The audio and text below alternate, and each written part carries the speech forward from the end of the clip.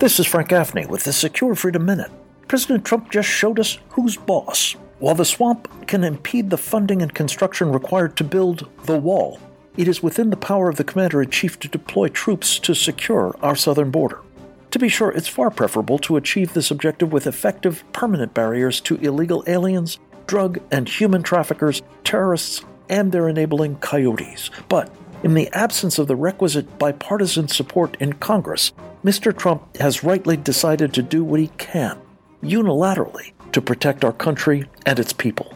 Our already overtaxed armed forces can perform this important mission far more efficiently, however, if they can take advantage of an array of military-grade cameras already in place along the Texas stretch of the border with Mexico.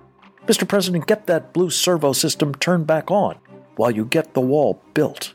This is Frank Gaffney.